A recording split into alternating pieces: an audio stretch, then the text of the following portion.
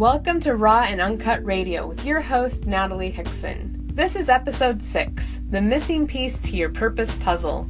You can find this blog post at striveforprogress.com/reveal. Do you enjoy a great mystery? Give me a book, movie, TV show, or the game Clue and I'm hooked. Mysteries are challenging puzzles, and girlfriend, God's got plenty of puzzles for us to figure out. If you love mysteries, then chances are you enjoy a good challenge.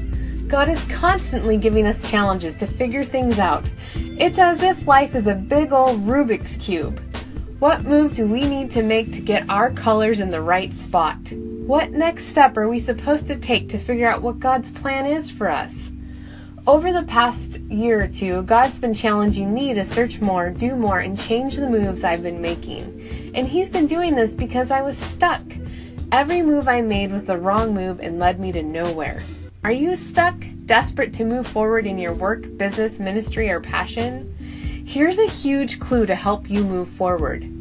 When you lay down your desires and focus on your strengths, when you stop resisting who you are and what you're good at, there you will find what you need to be doing, where you need to be, and who you really are.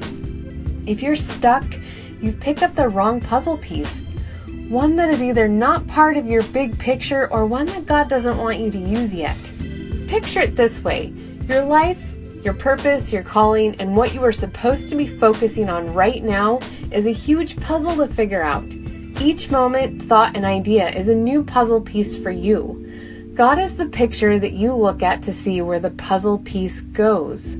If you keep trying to stick a piece to the puzzle down and it does not fit well, it's time to look to God and ask Him where you're supposed to go next. Ask Him to show you where to put the piece. Don't tell Him where you want to put it. When you allow God to work in your heart and guide you, you will see clearly and exactly where to move to next. Pray. Ask God to lead your next move. His, not yours. Pray that He will consume your heart with His desires for your life. Follow Him.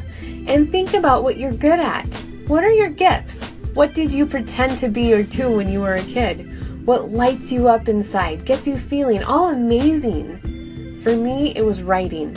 I've always dreamed of being a writer. Writing lights me up.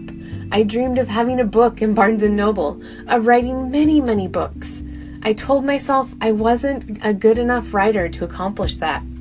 I told myself writing wasn't a career and certainly wasn't my calling. When I laid my desires and my plan down and picked up His, do you know what I heard? Be a writer. So here I am, writing with abandon, writing unapologetically, writing with the Spirit of God in my fingertips. So what are you supposed to do? Lay down your desires, your plan. Pick up His desires and plan for your life. God will reveal it all to you. Just look at Him and ask.